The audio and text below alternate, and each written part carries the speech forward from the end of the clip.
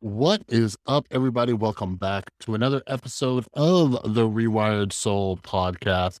It's your host, Chris. And yeah, before I introduce today's guest, another quick update for those of you who haven't been around or you're just not paying attention. Kind of some important stuff going on. All right. So, anyways, real quick, make sure you're following me on Instagram and Twitter at the Rewired Soul. Some of you know I start a new job or started a new job, depending on when you're listening to this. And yeah, podcast schedule is going to be changing a little bit, possibly, maybe not. But yeah, make sure you follow me on Instagram and Twitter so you don't miss any updates. All right. And then yeah, other thing, do me a favor. If you've been around, if you like the podcast, if you enjoy it, huge favor. All right. It's huge on my end, but very small on your end. Take 2 seconds, head over to Apple Podcasts, leave a rating, leave a review. That stuff helps out a lot. Tell me what you like. Tell me what you don't like. I'm not asking you for a positive review. I'm just asking you for a review. All right. Stuff like that helps out with the algorithm. But I also check that if there's anything that you like, dislike, you have any suggestions, anything like that, feel free to leave it in there. I read that stuff. And yeah, I'm always trying to grow, but also let people out there know who come across the podcast like, hey, what's good? What's bad about the podcast? Is it the right place for them? You know what I mean? But yeah, anyways, today's guest is Amy Herman. All right. So check it out. Her book is called Fix. And I was like, there's no way. There's no way I'm going to enjoy this book. And this might get me in a lot of trouble. But hold on, listen to this whole thing. All right. But I'm not like a huge art fan, right? Like going to like a museum or an art gallery, I just don't get it. Like it's one of those things that I respected tremendously. Like if you could take like paint, right? Or you could take a pen, a pencil, whatever it is, and you could put that on like canvas or paper or whatever it is, that is phenomenal. That is like some dope stuff right there. I respect it. But I'm not the type of person where I can go and just like stare at that stuff forever, which is weird because I love like seeing just like, I don't know, certain types of art and everything, but like the classics, like Van Gogh and all that kind of stuff, not really my jam. So, anyways, with this book, Amy Herman, she teaches like about how we can make better decisions and problem solve and like go through this process by looking at art, learning from artists and all these other things, right? So I didn't think I was going to enjoy this book, but like I said, listen to the whole thing. Amy has helped me respect and understand art a lot more with her book Fix. And one of the rules I live by, something that helps me in my life make everything better is that I always try to take something away from every single experience, no matter what book I read, whether it's good or bad or whatever. If it's a TV show, if it's an article I read, if it's a 12-step meeting I go to, whatever it is, I'm like, what did I get from this? And Amy, with her book, taught me like there are things that I could take away from art and artists, which I love. And this is like what she does. She goes around and teaches and trains people. But as many of you know, like I'm huge on decision making and thinking errors and human irrationality and all that, and her book Fixed is just phenomenal. So I'm super glad I was finally able to link up with her and have this conversation. We were trying to schedule it for a while. So yeah, make sure you head down the description, follow Amy, grab a copy of her new book Fixed. We discuss like intellectual humility, like how to like have difficult questions that might get you in trouble, but why they're important. Like so many things. Her work's amazing. Check it out. I love this conversation. And yeah, again, don't forget, follow me on Instagram and Twitter. Leave a rating and review over on Apple Podcasts. But yeah, without further ado, here's my conversation with Amy Herman about her brand new book, Fixed.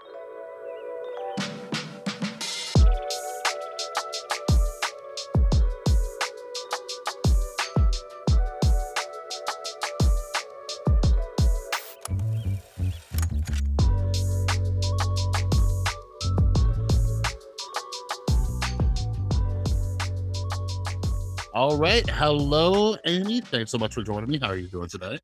I am well. Thanks so much for having me on the show. Yeah, absolutely. So we're here to talk about your newest book, Fix, which I was fortunate enough to get a review copy of. And I read it months ago, never heard of your work, and I absolutely loved it because I love these types of books. And this was so different. But before we dive into the topics, for those who have yet to meet you, Can you kind of Yes, give a little introduction to yourself, what kind of work you do and all that? absolutely. I like to say that I am a recovering lawyer and an art historian.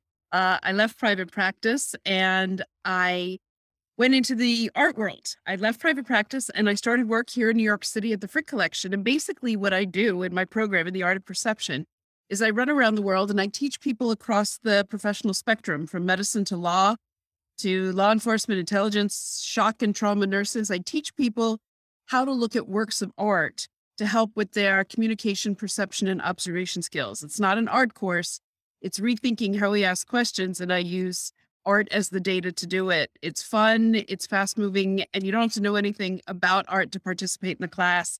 And it's been a real honor and privilege for me to travel around and meet so many people and see how the power of art can be channeled into helping them do their jobs. Yeah, and you know what's amazing about the book is like that came through perfectly, right? So like I'm a Thanks. creative guy. If I'm not creating something, whether it's writing the podcast, doing something, I lose it. But I'm not like an art guy. I don't go to like galleries. You know, my girlfriend, she's an artist. I love looking at her stuff. But anyways, so I was like, oh, what's this book gonna be? And it was so interesting how you like intertwined it to. I'm like, this is interesting stuff. So with the book fixed, what kind of inspired it, and you know what made you want to write this book about the intersection of problem solving and looking at art in a specific way and all that? Well, I had a very specific moment where it came to me, but I just have to tell you one thing. Someone this morning, I was describing to somebody what I do, and I said, I basically made a peanut butter and jelly sandwich out of legal analysis and visual analysis, and I put it together. I like to think the practical aspects of legal analysis and visual analysis to make that, I call it the professional peanut butter and jelly sandwich. Well, I had written my first book in 2016, and that was called Visual Intelligence. And that, again, talked about the work that I do. And my publisher came to me and she said, why are all these people still coming to you? You know, cops and NATO officials and nurses. She's like, what is the common thread? Because I'm having trouble grasping the thread. Why is everybody coming to you to look at art? And I said, let me get back to you. And it took me 24 hours to come up with the answer. And the answer was everybody has a problem. Everybody has a problem that they're having trouble solving. And this is, mind you, before the pandemic. Think of all the problems we're facing now. And I came back to her and I said, you know what? Everybody has a problem and their solutions aren't working because yesterday's solutions are not going to solve tomorrow's problem. And they're like, well, let's go to that art lady. She's giving us a new way to think about how we see. Maybe she can guide us in a way to help solve problems. And that's where the idea for Fixed came from. I thought, well, everybody's having trouble solving problems. So let's channel that power of art again and give people a really tangible template to rethink the problems they're having from, you know, the minor annoyance of the guy down the hall who just annoys the heck out of you to how do you solve your problems, kids at school that you can't wrap your head around. And Mhm. where the inspiration for the book came from, thinking about what are all my clients looking for? Yeah, so you know, this interview is a great change of pace because I've been diving into books on just self deception, denial, kind of like intellectual hubris, right? And I've been interviewing people about their books on that, and I've been reading a bunch of books on it.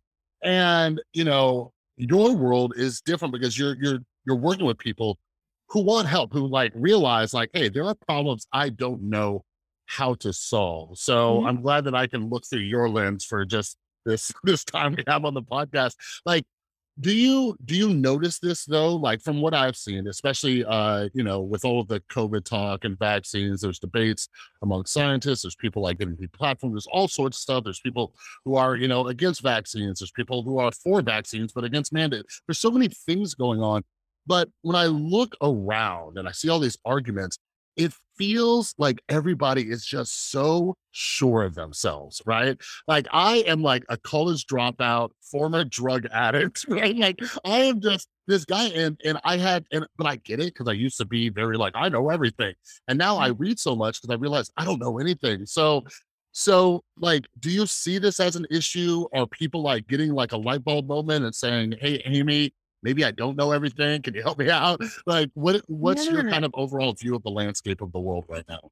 What you're articulating is spot on. We are in a very angry place. Everybody's very angry. Everybody's polarized. I'm right, you're wrong. And the reason I use art, the reason I think one of the reasons art is so effective is A, everybody sees something, and B, nobody sees the same thing. And Mm, I have two people standing in front of a work of art and I say, it's lighthearted, and I'll say, okay, you describe for me what you see, Joe. And then I say, Barbara, you describe for me what you see as objectively as possible. No threatening questions. Joe does his description, Barbara does hers. They couldn't be more different looking at the same information. So I say to them, Joe and Barbara, if this is how you're looking at a painting, imagine how you're looking at the issue of the day on the job. And so in a very non-threatening way, I say to people that nobody sees anything the same way. And we all need to take a deep breath. Because when you say, well, I'm right and you're wrong, that shuts the conversation down. Nobody goes anywhere.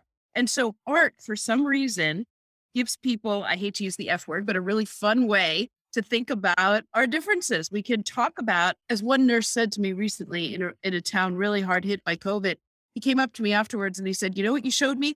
You showed me that objectivity and empathy don't have to be mutually exclusive.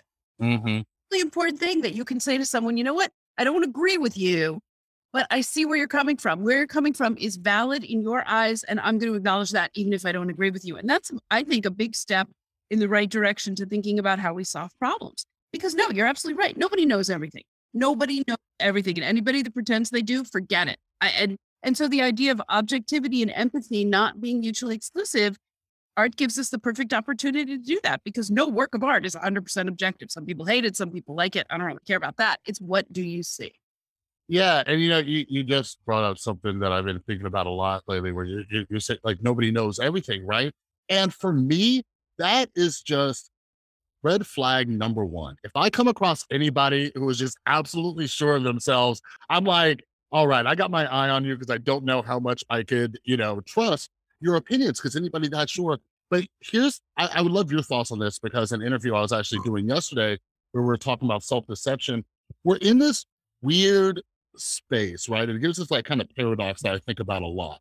So we want to promote like intellectual humility. We want to promote people saying, hey, maybe I don't know the answer to this, or, we want that. And the world would be a better place if we did that. But it feels like as humans, we're not designed for that. So for example, if we're just using the example of COVID again, imagine like, I empathize with like the CDC and Dr. Fauci and everything like that for some of the decisions they made, even though I didn't like them, but I try to do perspective taking as much as possible. But they come out and they act as, pretty certain. They do say, hey, maybe there's some things we don't know yet, but they try to be as certain as possible. And then I try to imagine a world where they're just like, hey, like imagine like the 2020, the pandemic hits, and they're like, hey, we're not really sure what's going on. We're not really sure if vaccines will come out. We're not really sure if they'll work. We're not really sure how lethal this is. And that's what the public figures were trying to imagine, that kind of uncertainty. And then the people who can come in and say, this is what it is, this is what works, this is effective. And Donald Trump kind of did that, right? And again, we want intellectual humility, but as humans, we want certainty. We want to look to leaders We want who are leadership. certain. So I guess the long-winded question that I'm trying to get down to is like, how do we foster a society where we respect uncertainty? How do we not be afraid of that uncertainty? How do we allow our leaders to make mistakes, change opinions, and be uncertain? Because that's a lot of what you talk about in the book, but it doesn't seem like we're wired for that.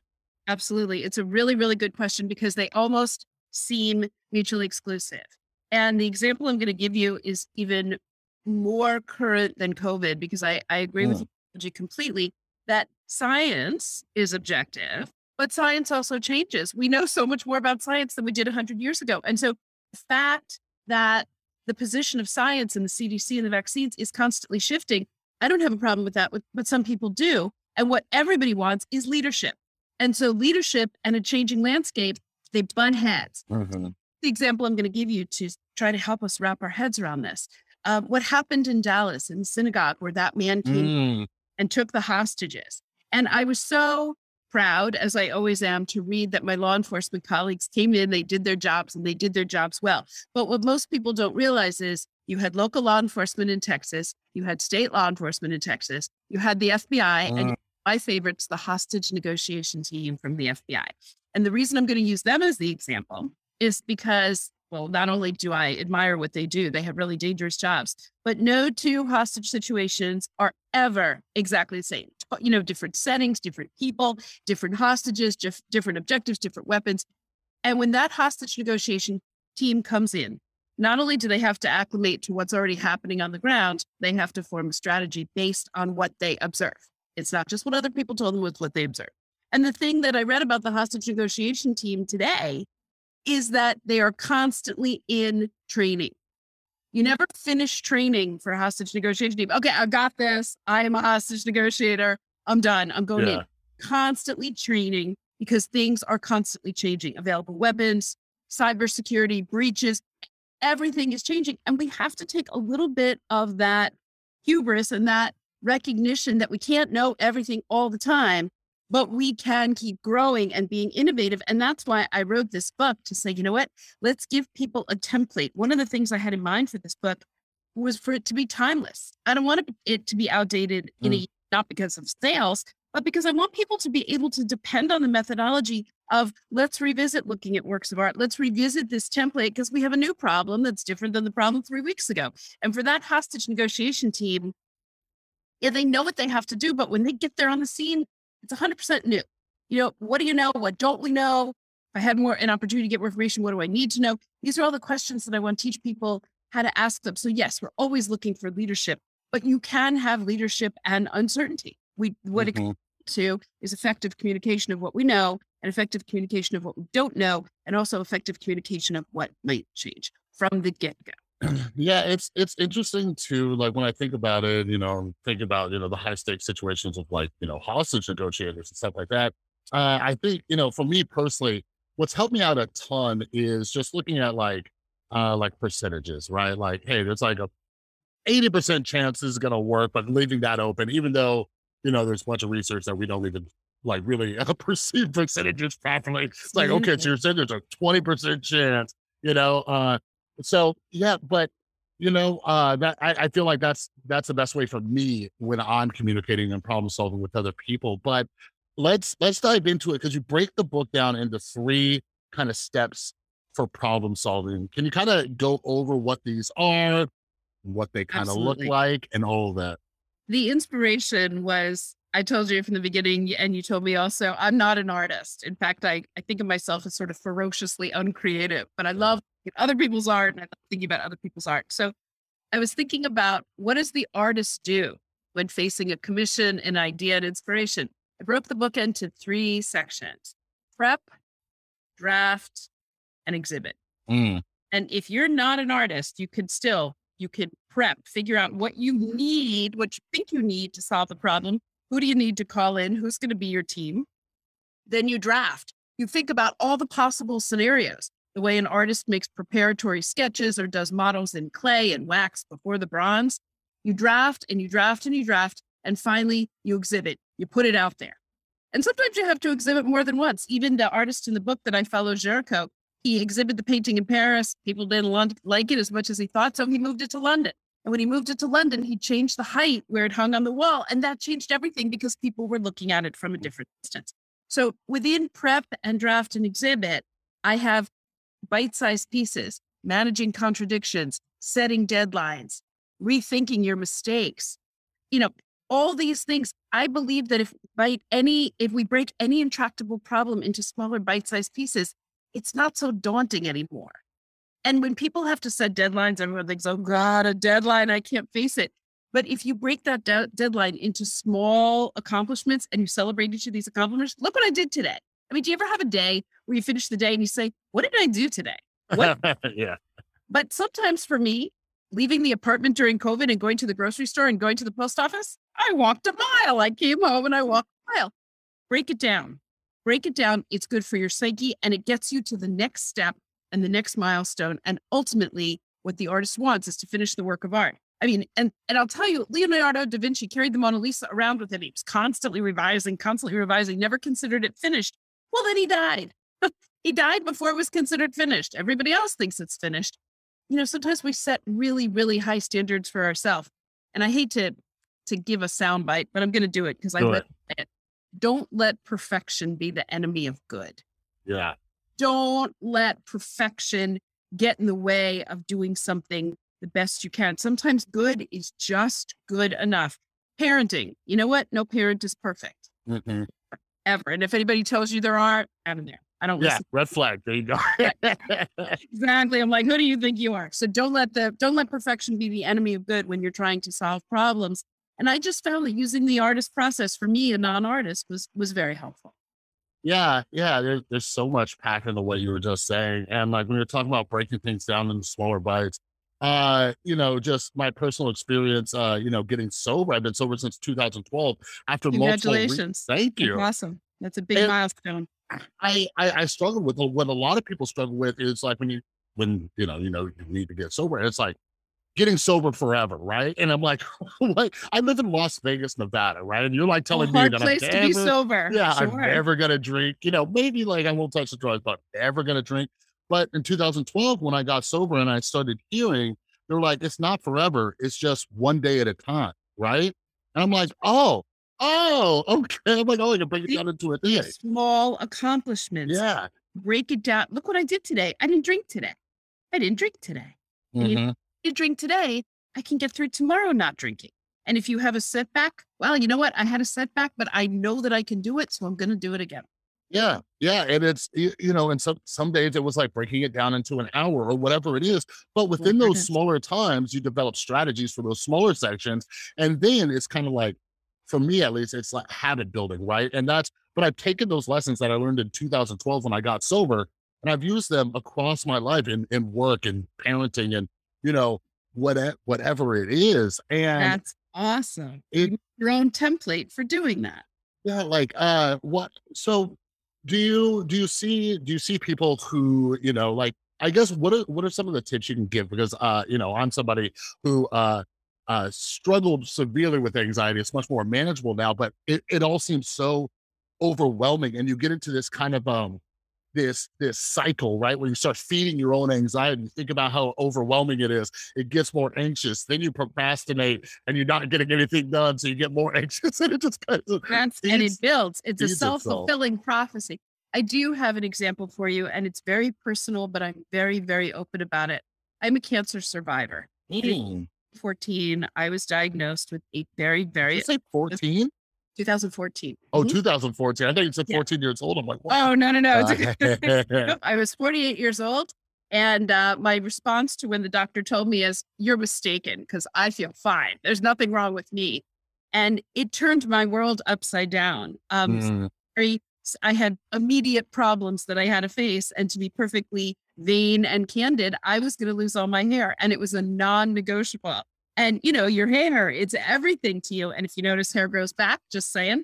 But I just had to say that in 2014, I get this diagnosis. I was going to have 16 rounds of chemotherapy and 5 surgeries. Talk about anxiety provoking. whoa. Said, I need to wrap my head around this because I can't live for the next year and a half in a constant state of anxiety. So Mhm. to break the problem down into digestible pieces. And you know what that came down to? One chemo treatment at a time. I had chemo every Friday. And the way I looked at it was every single chemo session, instead of thinking about it as, oh my God, I'm going to have chemo, I'm going to be sick, I'm going to be exhausted. Every chemo session was one more closer to the end. Mm, Almost started to anticipate them and say, you know what? I've had one. It wasn't so bad. I'll have another. And then I'm 2 down and I have 14 to go. And every week became these little milestones. And then I had a 12-year-old son. I had to do it for him too. And when we started talking about when we shaved my head, and I said to him, you know what? When you lose your hair, that means your medicine is working. That means it's killing your hair and it's working. And it became these tiny little bite-sized accomplishments to get me to the end of chemotherapy, to get me to the end of surgery, and to get me to recovery. And mm, it worked. And I really believe that my mindset, and of course I had small setbacks. Like I'd wake up in the morning and think, this sucks. I'm yeah. cold. I feel terrible. I'm cold. I'm tired. But then I said, you know what, Amy, get your shit together and get out there. Get Mhm. there because it's one day closer to the end. And you know what? I told my doctor and I told myself, dying's not an option. I have Yeah. a 12-year-old son. I had too much of my life to lead. And I swear that breaking that big problem into small bite-sized pieces enabled me psychologically to get through the medical hell. And guess what? As I always say, here I am. Yeah, no, absolutely. It's interesting how much I can relate. My son was only 3 when I got sober, but yeah, I switched my motivation, because sometimes it'd be like, I'm doing this for me, I'm doing this for me. But then on days when I didn't want to do anything, it's like, okay, now I'm doing it for him. Do You know, it for him. That's you right. know? That's right. And you know what? Whatever it takes.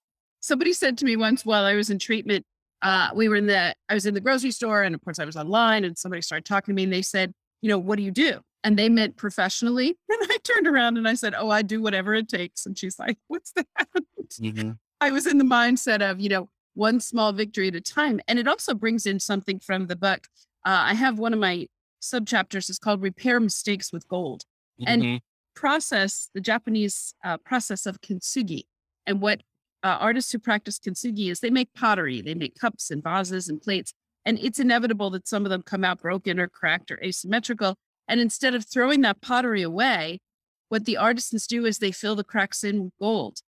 And what happens is each of those objects becomes more precious and valuable than had it been perfect. So people seek out kintsugi pottery because it's really unique and rare. And what I love about kintsugi is not only is it beautiful, it honors the struggle. It says, you know what? You messed up. You made a mistake. You cracked the pottery, but you filled it in and you made it better. And not only does it highlight the mistakes that you made, everybody else can see the mistakes you made. So let's honor the struggle and bring those mistakes to the fore. Because Mm, you before, anybody that tells me they do things perfectly or they don't make mistakes, goodbye. Like that, yeah. that's who we are.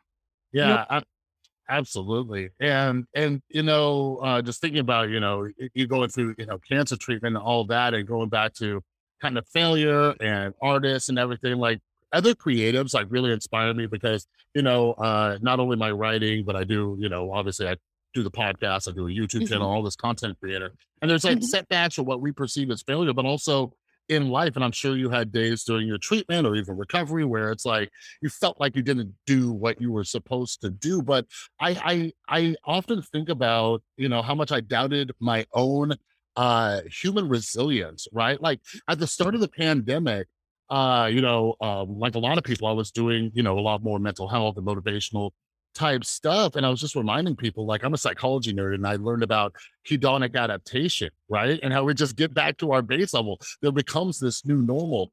So do you think some people, or I don't know if you encounter this, with the classes you do and stuff, where people kind of underestimate that kind of human resilience that we have? Like I'm like, we get through some stuff. And like you're saying, like it makes us stronger, it makes us different, it makes us better. It definitely does. And you know what? It resets the bar for you. I mean, I Mm, wish a cancer journey on anybody, but it's given me perspective on everything.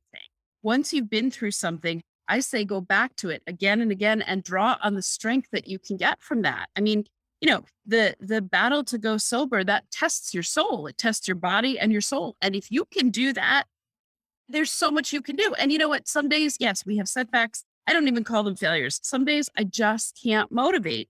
But then I put it in perspective and say, you know what? This is what you did today. And I try to draw on that and get the people. I mean, look, I work with some people, life and death. They're involved in what they call mission critical. And when I first started working with people, I said, what does mission critical mean? They said, well, failure's not an option because if failure happens, there's mm, catastrophic loss of life. And I thought, well, I don't face catastrophic loss of life, but I don't really have the option to fail in too many situations. yeah.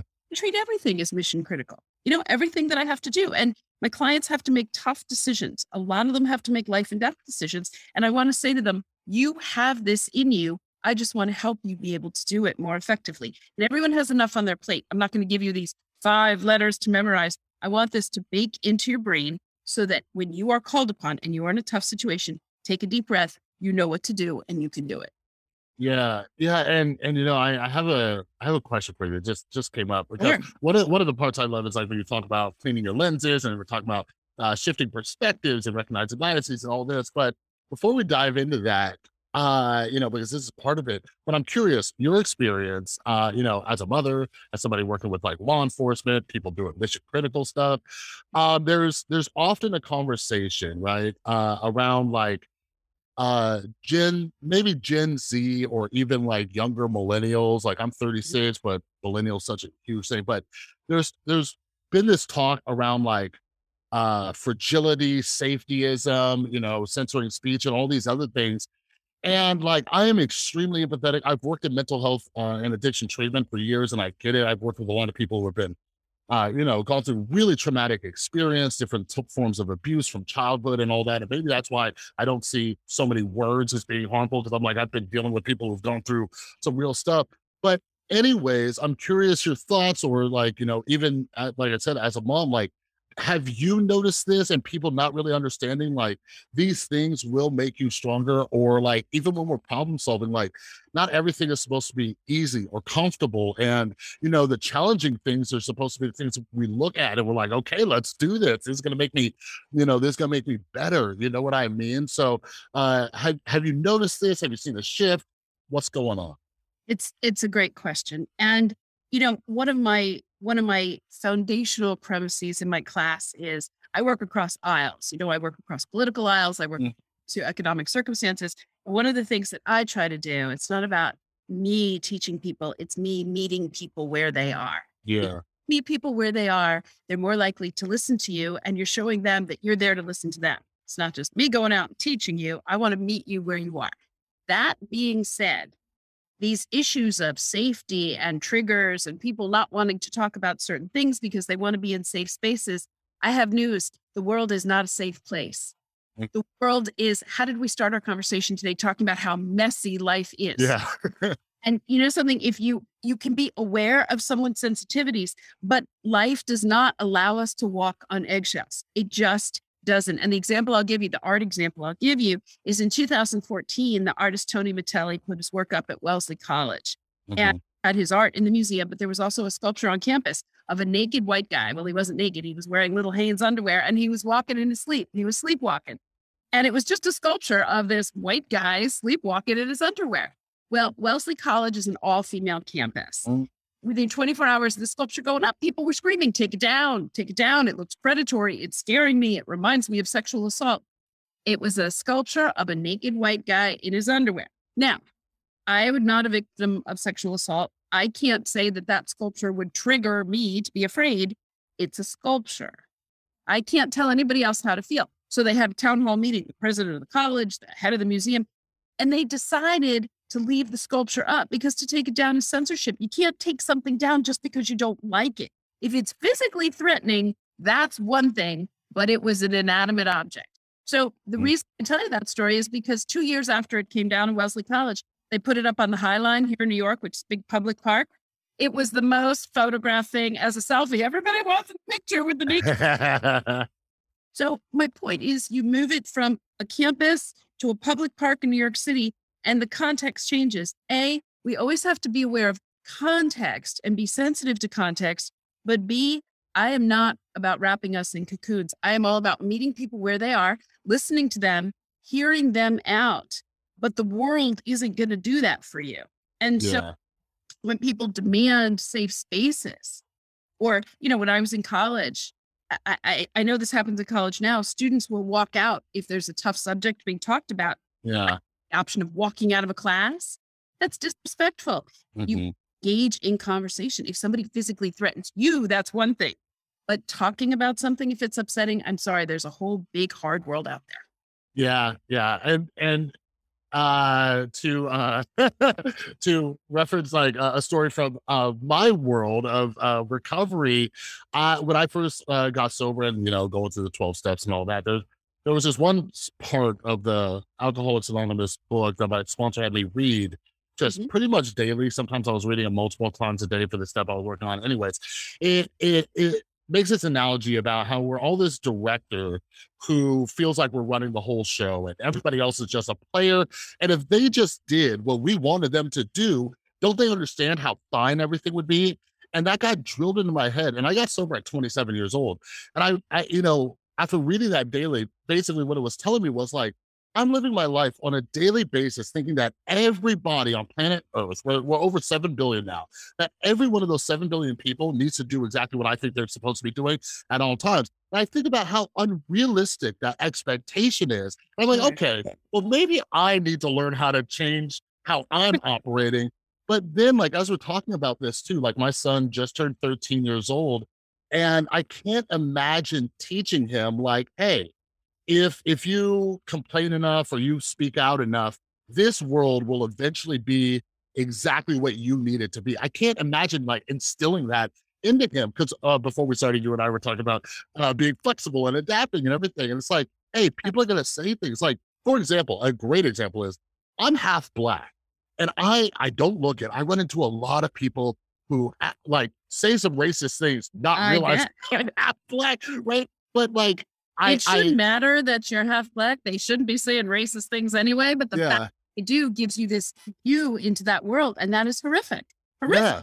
Like, yeah, they're saying, things about, half my family and, and all these other things, but I have to adapt and work with it. I understand that, people, we were talking earlier about, that kind of empathy, and I try to perspective take, some people come from different backgrounds where that's okay, or these households. And, and if I feel it necessary, if I feel like I can even do anything, I might have a conversation with them or whatever it is, but I don't set the expectation as this will never happen. And if I work hard enough, this will never happen again. But going to the cleaning your lenses, can you kind of explain that? Because a lot of this and problem solving is changing perspective, looking at things from all angles, and just it's probably my favorite part of the book because that was life changing for me when I was able to just start changing my perspective, and then it went into all my problem solving that I have to do on a daily basis. That's great. Well, I'm glad to hear that it resonated with you and that you were able to use this. But I think that cleaning the lenses, I try to do it every day. Nobody is me, as my son always says, thank goodness, nobody else. And we have to remember how unique our human eyes are attached to our human brain. Phones, AI, it's all wonderful, but there's nothing as powerful as human eyes attached to a human brain. But what comes along with that are biases and assumptions because we see things a certain way. And we constantly have to remind ourselves that nobody sees things the way we do. And cleaning your lenses not only means saying there's always, as I said to my son when he would come home from school and he'd be upset about something, and I'd say to him, there's always another side to a story. Always. It's not just the way you see it. There's always something else going on. And I'll give you an example that I'm trying to work through now, because as part of the publicity for my book, I'm trying to think about problems that we're facing, not just easy problems, but what are some really hard problems that we have to solve? And one of the things, I watch the news all the time. I don't know if that's such a good thing. I watch the news. I listen to Me too. So we're in the same boat. sometimes I can't sleep at night because I'm thinking about these problems that we're having. And this doesn't affect everybody, but it's a problem that's going to keep coming up. At the University of Pennsylvania, there's a transgender woman who's swimming on the swim team, and she's breaking all the records, and she's finished transitioning. She's not taking hormones, but women athletes are complaining, you're breaking our records, and it's not fair for us to compete against a transgender woman who identifies as a woman. So my first thought was, okay, how do you solve this? Yeah. First thing I had to do was clean my lenses. And what clean my lenses involves is understanding the viewpoint from the athletes who participate in the sport, the people that make the rules, and organizations that take policy positions. And so it's been so interesting for me to reach out to all those people because, look, transgender athletic competitions, it's only going to come up more and more and more. Nobody's going to listen to Amy Herman. But what I want to do is put a template in place for us to think about intractable situations where the solution is not in front of our eyes. Mm-hmm. And we do not live in a black and white world. We do not. And I say that all the time. Everything we do is in shades of gray. And as much as you want to live in a black and white world, it's just not going to happen. Yeah. And steps you can take to clean your lenses and say, okay, you know what? I'm going to physically take my glasses off. I'm going to think about what I see, but I'm going to stand in somebody else's shoes and see how this looks from their position. With the swimming, how does the transgender woman feel? How do the other women on her team feel? How does the competing team feel? Mm-hmm. And so it's just a matter of taking in as many perspectives and going back to what I said before. You don't have to change your mind. You have to meet people where they are. You have to see where they are and see where they're coming from. Otherwise, nobody will solve any problems. And you say, you know what? I'm right. You're wrong. I'm going to do what I'm going to do. And that goes nowhere. Amy, I love it. You're one of my new favorite people. Oh, Absolutely. I think that's such a great example because it's such a polarizing topic. And, I've been asking questions, and, something I try to pound into the heads of my lovely podcast listeners, the people who read my writing and stuff, is I always talk about it. It seems like I'm like signaling like, look how cool I am. But I always talk about how I force myself to read books, like an entire book, like 300 plus pages from someone that I feel I disagree with, right? I That's so great. I That is force so myself great. and That but really is. it's for that perspective, right? You see this thing like, I did it, I've done it a lot in the last month or two, and I feel anger, I feel like, is this guy an idiot? Whatever it is, right? But you start to learn about their history, their background, you start to see where they stand on other topics. One of the books that changed my life was The Righteous Mind by Jonathan Haidt, where he breaks down the moral foundations of different political ideologies and stuff. And I started to think about that more, but it forced me to take perspective. So when we're talking about such a heated topic, like what's going on with sports and trans issues and all that, like you said, it's important to jump into every, like, just off the top of my head, you have the women, right? Like I've had mainly female friends my whole life. My Mhm. girlfriend, she's a woman, and all these other things. And a lot of them are feminists, right? So I see and I hear and I read books by feminists. I know what they fought for, right? Sure. But then I also read books about trans rights and what they go through. I'm a huge mental health advocate. I've had Huge. clients who have become, they start self-medicating because of the way the world treats trans people, right? So I hop into Right. their perspective, right? And they just want to live their lives. They just want to do what they want to do. They want to play And some be who they sports, are. They right? just wanna be who they are. And then you have the schools who have people like, just storming them if they make the wrong decisions from both sides. And I'm like, so I try to take all these things into consideration, but I guess what I want to ask you, right? And not just this topic, but all topics, because what I've noticed as I try to ask questions, right? I ask a lot of questions. I want to see what I'm missing, but you often see kind of what we touched on in this kind of black and white. No, I have the answer. Conversation's over. You know, and I don't know if you've run into this kind of stubbornness in your classes with people you work with, where they think the answer is there. The conversation's over. Here's what it is. Because you start seeing name calling and calling people phobic or racist or whatever it is, sexist, and it's like, hey, can we just talk through the problem? Like, there's clearly a problem. Let's talk through it. Yes. It has come up quite a bit, and I found myself I never thought I was gonna be a specialist in de-escalation, but I've had to do that. Ah, And there are 2 things, 2 pieces of wisdom that I've learned that I'm so happy to pass forward. Number 1, let's do away with the knee-jerk reaction, okay? mm, And if we find ourselves engaging in the knee-jerk reaction, let's call it out for what it is and say, "You know what? I jumped to a conclusion. I am acting knee jerk. I need to walk it back." Okay. I'm not saying I'm not going to get to the same answer, but I'm speaking off the top of my head right now. Number 2 is we need one thing one of my mentors says is we have one mouth and 2 ears for a reason, proportionally. Okay. We should be listening twice as much as we're talking because there's an author, Stephen Covey, and he says the majority of us listen to respond instead of listen to understand. And mm, that's so true. In the world of texting and instantaneous answers and Instagram, it's not different. Let's get it out there. We need to listen more and talk less. And you know what? The bottom line is you'll appear smarter because then you're tailoring your responses. You're actually listening to what someone says. And the third thing, and this came up in one of my classes, is, and I'll tell you what the example was using art. Say what you see before saying what you think. They're not the same thing. They are not the same thing. Case in point, I was at a law enforcement conference and I put up a painting of a man playing the cello from the 19th century. Bearded man playing a cello, sitting in a chair. Nothing ambiguous about the painting. So yeah. I said to the group, who's going to tell me what they see? And a woman raised her hand. And I had a lot of answers in my head that I expected to hear. No, she says, that man in your picture, he's Jewish. I'm like, well, that's not one of the answers I was expecting. Yeah. What got you to the conclusion that he's Jewish? What did you see? She said, well, in World War II, the Nazis put Jews in concentration camps. I said, yeah, they did. She said, and sometimes they made chamber music groups. I said, yes, they did. She said, so that when the Red Cross came through, they could see that everything was okay. And I'm like, stop right now. Who's talking about Nazis? Where'd you come up with chamber music? Where's the Red Cross? There's a guy sitting in a chair playing a cello. What are you talking about? And she got really mad at me. And this is what she said. She said, well, you asked me what I thought of when I looked at your picture. And I said, I didn't. With all due respect, I said, what do you see? Not what do you think? Mm. And we need to remind each other, let's state what the problem is. Let's state what the situation is. It's almost a precursor to cleaning your lenses. Let's all go around the table and state what we perceive the problem to be. And then let's go from there. Say what you see before saying what you think.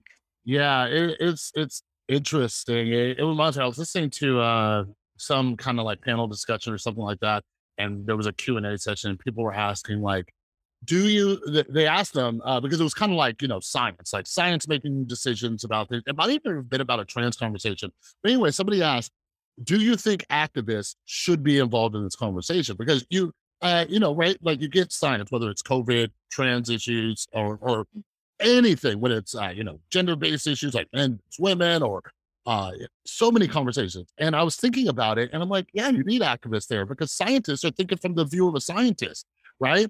Like I almost because I'm an advocate for addiction and mental health, Mhm, and my drug of choice was prescription painkillers, right? mhm. So hell yeah, like I think if you if you want to make regulations or have conversations, you need to get somebody in there Absolutely. who was addicted, right? And it's Understand what addiction really is, not just the physiological side of it, from knowing what the drug will do. yeah, and it comes something we talk about in the book is the bubbles we get into, right? And I Yes. think this kind of bleeds into this shutting down conversations because again, the reason why I read books from people I feel like I disagree with, because if I sometimes I see people's bookshelves, right? I can't see what's on your bookshelf, but I look at people's bookshelves a lot, and I look at it, and it's all within the same like perspective. And I'm like, what are you doing? Right. Like you're You're making creating, their mind narrower, yeah. narrower, right? But that's where people have a comfort zone, you see. Like, They what do can you surround themselves with people that think like them. That's going to make them comfortable. what do you teach people about getting out of that bubble, getting diverse points of views and perspectives? Because to shift the conversation for anybody listening, like organizations, right?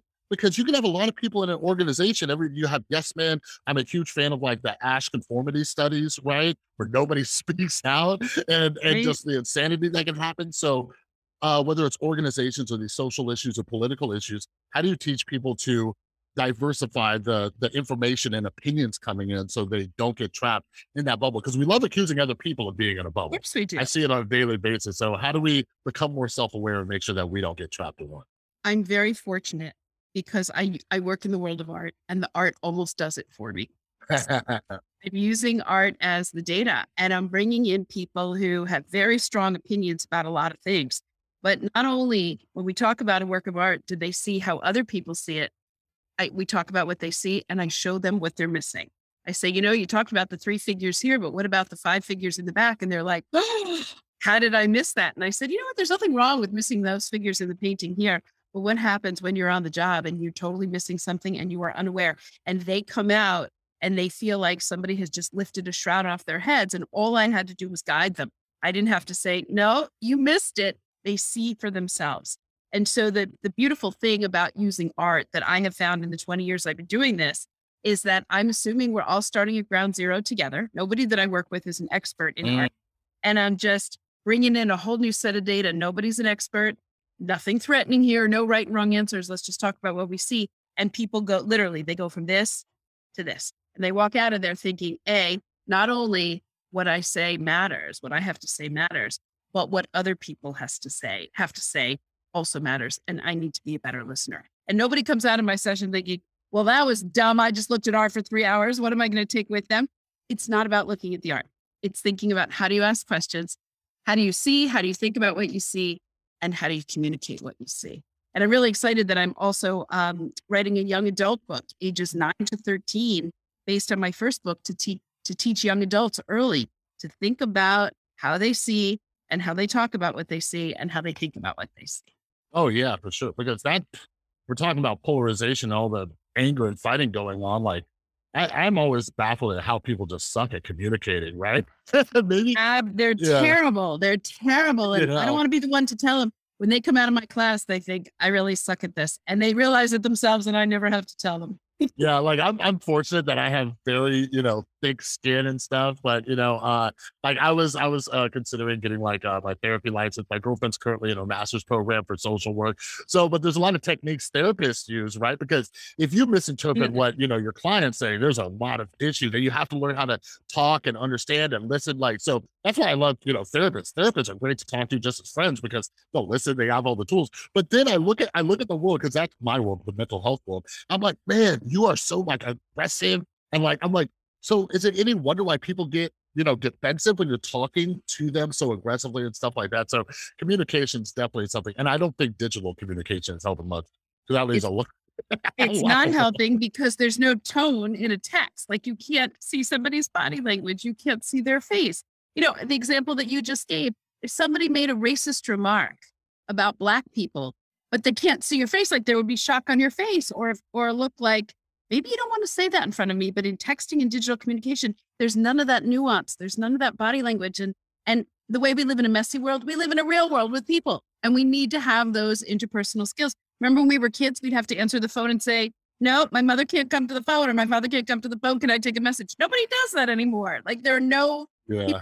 learn those interpersonal skills, and they are so, so important. It's a real messy, hot, steaming world, and we need to do well in it.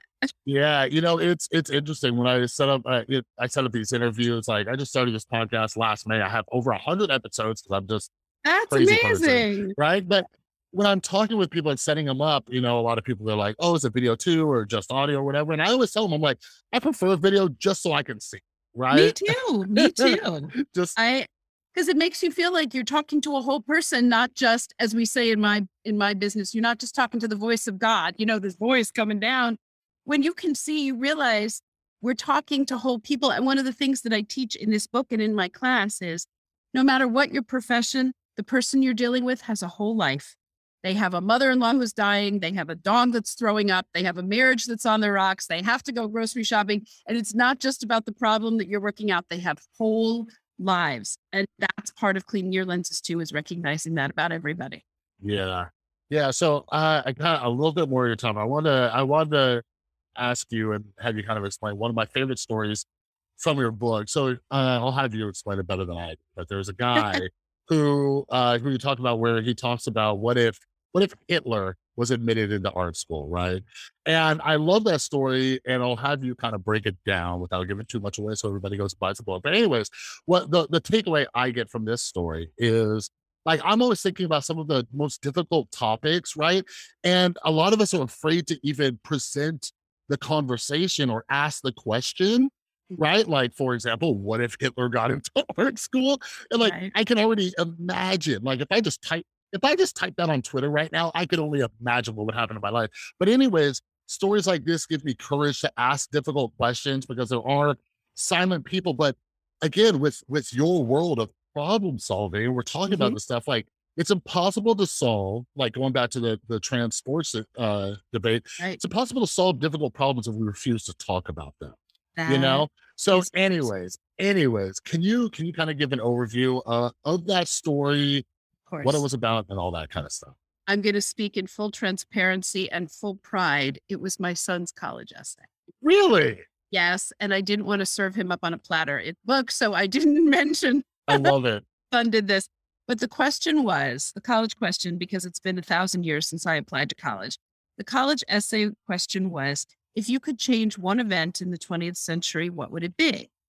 And there's so many events. People would say, well, I would undo Vietnam, or I wouldn't have this person as president, or people would even go as far to say, I wish we could erase the Holocaust because it was such an awful um, obliteration on the 20th century. But I said to my son, think about the essay. What's going to make your essay stand out? It's the event you choose and how you choose to write about it. And he did his research, and his approach was, what if Hitler had gotten into art school? He researched Adolf Hitler, and it turns out that Adolf Hitler was a failed artist. He made 2 attempts to get into art school, and he was rejected in Vienna. He was rejected over and over again, and it festered in him. And he developed this self-loathing and this loathing and this hatred, and went on to commit the atrocities that he did. And in my son's essay, he said, what if Hitler had been accepted to art school and had not festered and had this sense of self-loathing and insecurity and actually became an artist. He didn't have to be a great artist, but perhaps that would have changed one of the worst events of the 20th century. No guarantee, but just shifting the perspective, which is all I ask people to do in my program. Look at the issue from a different angle. So he didn't talk about what Hitler did in World War II. He said, let's go in and think about why Hitler might have done what he did. And if we could change just one thing, he said he would have admitted Hitler to art school. Yeah, yeah, no, and I love it, and like, what a what a brave thing to do, right? He Because got into the college he wrote it for. yeah, no, and that's great too, because we have to do that, and we have to like take risks and go outside the box, and a lot of it, like I've noticed a lot of people are afraid to take risks. I kind of, wrote a whole piece about how, pretty soon if you stop acting human, you're going to get replaced by machines because people are afraid to take these risks. Like we just dealt with an insane situation. Like when you and I were rescheduling this podcast, like between then and now, we had a rat infestation. We had to stay at a hotel. We had to find a new place. All these things, and I've had to like deal with like refurbishing the house and all sorts of stuff. Anyways, we've dealt with terrible customer service where people are working from a script, and I just think about how these people must be afraid to take risks, right? They must be afraid because they won't go talk to a supervisor. They don't empathize. They don't say this person's going through this.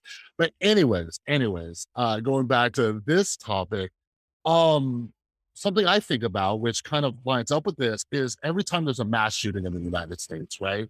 Because I'm the type of person where I'm always trying to get down to the root of the problem, right? So why did Hitler, like what happened to Hitler? Why did he do that? What happened to him? And when I look at these mass shootings, I'm like, why? Why? And I swear from everyone I've looked at over, the last 5 years, I look at it and there's always a story about just tremendous bullying, right? Just tremendous bullying.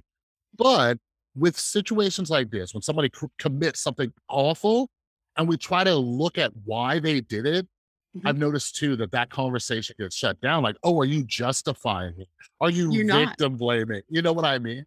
You know what And you're doing? You're cleaning your lenses. You're saying, you know what? This is a terrible act. This was atrocious. It's unjustifiable. But in the interest of trying to prevent this from happening again, let's look behind the incident. Let's see what happened. And I'm going to give you a good example that I've been using in my presentations. I don't know if you saw in the news in October of this year, they were kind of short on news, so it was all over the television. There was an elk running around in Colorado with a tire around its neck. I did not hear about that, but I'm going to look it Okay. up. And you do, because the pictures are unbelievable. So this full grown elk, a wild elk, was running around with a tire around its neck. And the wildlife officials were like, okay, we need to get the tire off the elk's neck because one of two things is going to happen. The tire is going to dig into the elk's neck and it's going to die, or another elk is going to see that as a sign of aggression and kill the elk. So this was a big elk, and they couldn't taser it. They couldn't track it down. Finally, they did. They tasered the damn thing. It fell, and they couldn't saw the tire off because it had a steel band in it. So no, now I don't know how much you know about elks. I don't know a lot, but I learned that when you taser a big elk, you have a very short window to get the tire off. The elk is going to wake up. So what did they do? Had to solve the problem. That's where I tie it back to my work. They had to solve the problem. What did they do? They took off the antlers because the antlers were preventing them from getting the tire off. They sawed off the antlers. They took the tire off. The elk woke up and it ran away. What's the point here? The point is, what is the underlying problem? The underlying problem is that a baby elk came in contact with human pollution, okay, and detritus, and got this stupid tire around its neck, and then it grew antlers and the tire couldn't come off. Sometimes you need to get the damn tire off your neck and you can't solve the underlying problem. In our lifetime, are we going to solve the problem of wildlife and human pollution? No. And there are some problems, just put a Band-Aid on it and make it better because you can't solve it. So in case of bullying, we're never going to make bullying go away. Never. I mean, that's just, there was bullying when I was in elementary school. There was when you were, there always. Yeah. But in really terrible cases, when we start to see signs of bullying, if we can intervene where we think things are really going to go wrong very quickly, talk about it. Don't be afraid. And say, you know what? I don't want to close alarms or I don't want to do that knee-jerk thing, but I'm scared for this kid and what this kid might do. Get the tire off the neck. You can't solve, if the kid's from a troubled home, you're not going to fix the home. Work with the kid. use the information you have. And, I look at these wildlife officials, they were so excited. They sawed off the antlers. Yes, the antlers grow back. Am Yeah. do I know that the elk isn't going to get its head in another tire? No, but you've solved the problem for right now. Sometimes you just need to solve the problem at hand and you can't worry about the big issues. And so bullying and mass shooting, going back to the Dallas hostage situation, you know that in synagogues around the country now, because this is happening, they've installed a little button on the pulpit. Mm. Rabbi or cantor is on the pulpit and a terrorist or a gunman comes in, all they have to do is press the button and 911 is automatically called and nobody knows it. That is addressing the problem. You're not going to stop people from these terrorist incidents, but you can get them if you install a panic button. Yeah. Solve the problem. Yeah, no, absolutely. And, and this all kind of ties together, like going back to breaking things down into smaller, more manageable pieces. Like, well, with bullying, like with my son, when he was in elementary school, like I'm a defensive parent. You hear about that stuff and like the mama bear or papa bear You want to kicks kill in. You're like, somebody. yeah, you're like, oh, I'm gonna beat up a child or something, right? But I realized like I'm not gonna stop bullying. My son is going to deal with this. He was in elementary school, now he's in middle school. It's gonna keep happening. So what I did, I knew I couldn't stop bullying as a whole, but I could teach my son how to adapt and work with it. And one of them was I taught him about changing perspectives, right? So when it started happening, I was like, what if that kid has a terrible home life, right? I'm like, think about all your toys. You have a great family. Your mom's here for you. I'm here for you. You have your grandparents. All of us, you get everything you want. Like, just try to imagine that kid is getting yelled at. He doesn't have anything. And this is his outlet, right? So I can work with my son. So now, ever since then, he's been more empathetic to bullies. Sometimes, he'll try to befriend them. Other times he sticks up for other people who are getting bullied and talks with them and spreads the word. Like all I can do, like at the end of the day, when I feel overwhelmed, I'm like the most I could do, like if I look at like crazy adults, I'm like, the most I could do is look at my son and be like, how do I help you not turn into someone terrible? Right. Sometimes that's my number one accomplishment of the day is like, maybe my son won't be an awful person when he's older, I have to throw this in here and forgive my use of profanity, but what the rule since my son has been in elementary school is what's rule number one in our house? Don't be an ass. Yeah. Don't we say that? And it goes hand in hand with be kind. In the situation where you have to make a decision how to act and how to be responsible, don't be a jerk and be kind. And when you default to your humanity in those situations, 9 out of 10 times you'll do the right thing and you'll do the justifiable thing. If you don't be a jerk and try to be kind, because you know what? We're missing so much kindness in the world. And I know that sounds so Pollyanna, but I live in New York City and I see jerks all the time, but I see so many more kind people than I do jerks. And it is heartening.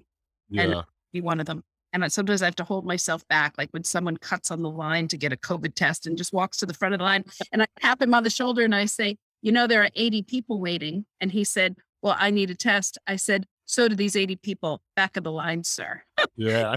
I won't get walked on, but I try to go out of my way to solve problems when I can with kindness. Yeah, no, absolutely. And sometimes something like that is an act of kindness. It's an act of kindness for the 80 people. People were looking like, is this guy really doing this? But I said, no one's saying anything. So I said to him, sir, excuse me, there's a whole line. I said, these New Yorkers are not going to let him get away with that. There's no way they're going to let him get away with that. So yeah, the problems come up. That's the kind of problem that I'm talking about. Those little problems. How can we solve them? The problems every day or the long-term intractable problems. And I just want to give people an interesting and creative and hopefully effective way to solve the problems. yeah, absolutely. I think that's a great place to wrap up because that's what I love about your book is because one of my favorite types of books to read is just how to think differently, how to problem solve better. And you brought in this whole new perspective for me to take a look from and intertwine art. And now I'm thinking about the process because we didn't even touch on so much that you dive into.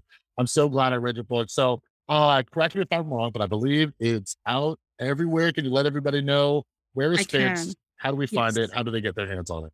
It's called Fixed, How to Perfect the Fine Art of Problem Solving. It is at your favorite independent bookstore. It's at Amazon.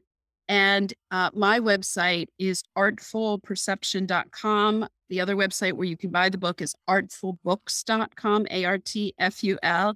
And there's information on my 2 books and my young adult book that's coming out in September. And I'm on social media at Amy Herman at P. Beautiful. Awesome. Yeah, I was gonna ask you too, like, say, hey, I have a lot of business folks who listen to the podcast. They want to get a hold of you. They're like, hey, Amy, we need some help solving problems. Is that on your website? Everything like that? It is. How to get in touch with me is on my website, and everything to do with the book and the people I work with. That's the best way to reach me is artfulperception.com. Awesome. I will link all that down in the description. Very last question for you. When's the next book coming out? So I can keep an eye out Uh, for it. I always say writing a book is like having a baby. I'm still going through contractions here, but the next book, the young adult book, will be out in September. And that's for ages 9 to 13. And it's an adaptation of my first book, Visual Intelligence. And I have to think a while before I get pregnant again. But what I say about writing a book is I won't write a book until I have something to say. And I was Yeah. excited to get this book out there and hopefully it will help people solve their problems. Beautiful. I love it. Amy, this was such a pleasure having you on. And I look forward to your future work and everything. So Thank you. It was a joy to meet you. It was really so much fun talking to you, and best of luck with all your work. absolutely.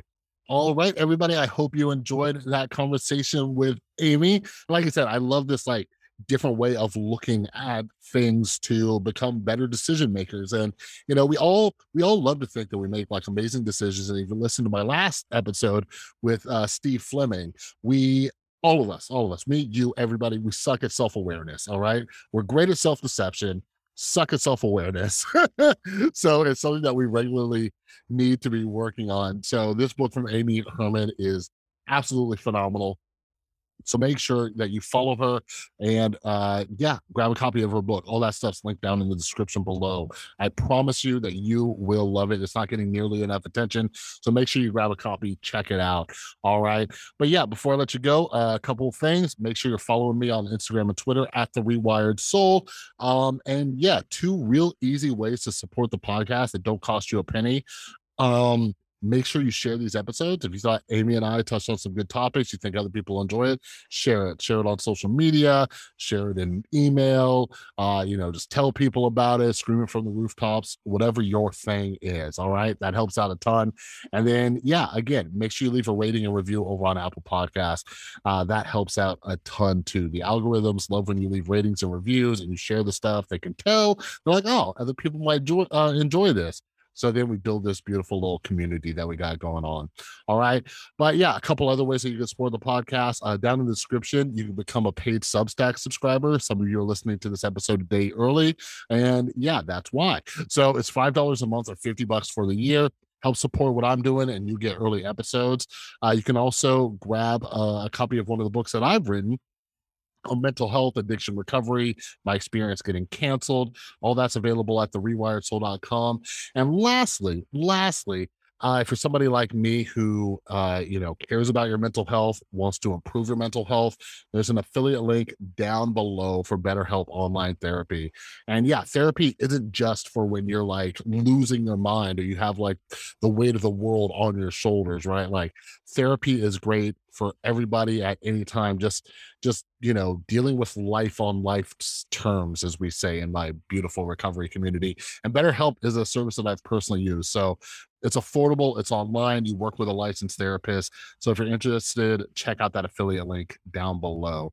All right, but another huge thanks to Amy for taking the time to come on. Follow her, grab a copy of her new book, Fixed. And yeah, I should have one more episode for you this week. So make sure that you're staying tuned. But other than that, have an amazing rest of your day, and I will see you next time.